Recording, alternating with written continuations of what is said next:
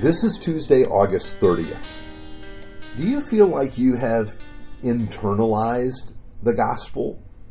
Has the gospel that you believe become a part of who you are? You know, there are different levels of knowing and of learning. We have a wide range of meaning in our English language for that verb, to know. We can use the word to refer to something we know about. Or we can use the same word to speak of something that we have intimate knowledge of. Now, in many other languages, we will find an entire set of words used to describe these levels of knowledge. I'm going to talk about a personal knowledge, an intimate knowledge as internalizing. That's what it means to internalize something. That means you not only know in your head the truths associated with the faith, but these truths have become a part of you. They appear in your actions. This is the point of Jesus' parable of the Good Samaritan that Jeff helped us look at on Sunday. Jesus was speaking with the religious leaders about the law of God and the command to love God and to love one's neighbor.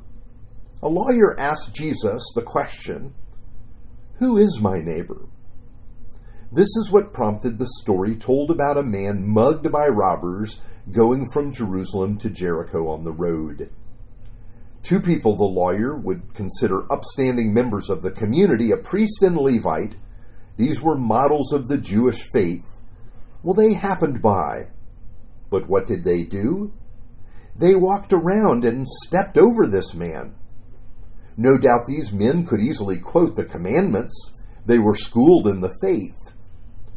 You see, in their way of thinking, to love God meant to keep His law. But they did nothing to help the man who was in need. Why not? Well, it may be because the man that had been stripped of his clothes.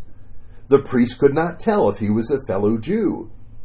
If he is a fellow Jew, well, he really must help.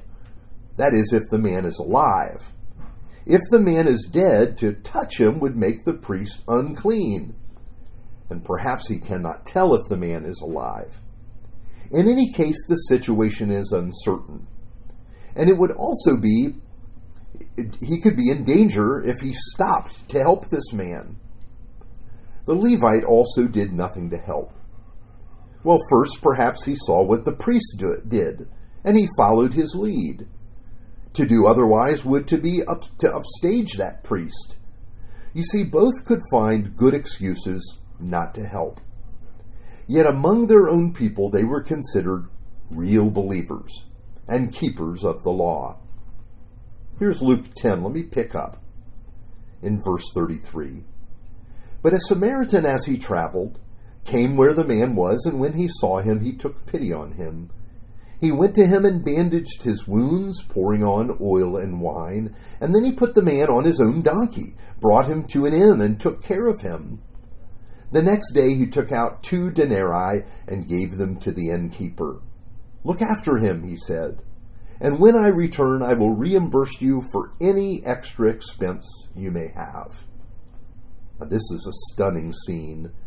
The 2 religious Jews did nothing to help this man. And here is a Samaritan, an unclean man no less, who takes care of him. He risked being attacked himself. He took the man to the place where he could receive care. And then he paid for that care out of his own resources. And he even promised to return and cover any additional expenses that might be incurred in taking care of this injured man. You see, the religious leaders, they know the law for sure. But they have not internalized the meaning of the law. And that is what Jesus is trying to tell the lawyer.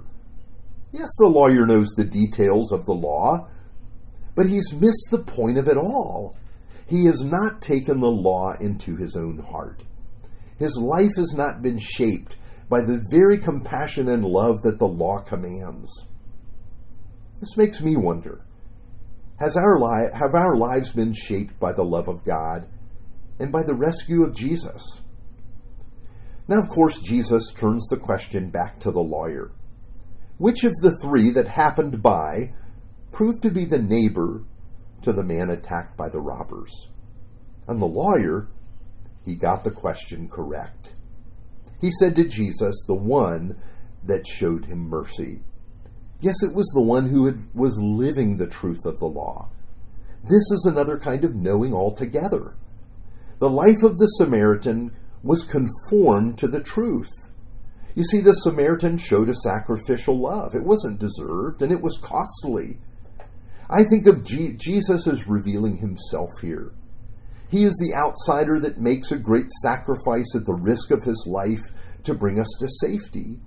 He is trying to show the lawyer, and really all of us, that each of us need his rescue. I think this is the key to internalizing the truth of the gospel. It's seeing that we too must be saved, and really grasping the truth of our own need and the magnitude of Christ's love. Jesus' conversation with the lawyer begins when the lawyer asked Jesus what he needed to do to inherit eternal life. That word inherit is important. We don't create our own inheritance. It's given freely to us. You see, he was missing the point of it all. This is the nature of the kingdom of God. It's all of grace. It is as we come to see that we are forgiven and loved, and we see the rescue of God in our lives, well, then the truth begins to soak in, and we can get it. And we're in a position to share it. The Apostle Paul had this experience. Listen to his statement of internalizing the gospel from Galatians 2:20. I have been crucified with Christ, and I no longer live, but Christ lives in me. The life I now live in the body, I live by faith in the Son of God, who loved me and gave himself for me. Let's pray. We rejoice, Lord, in the life we have in you. Guide us by your Spirit in the life we have inherited in Christ, so that the world might know your great love. For in the name of Jesus we pray. Amen.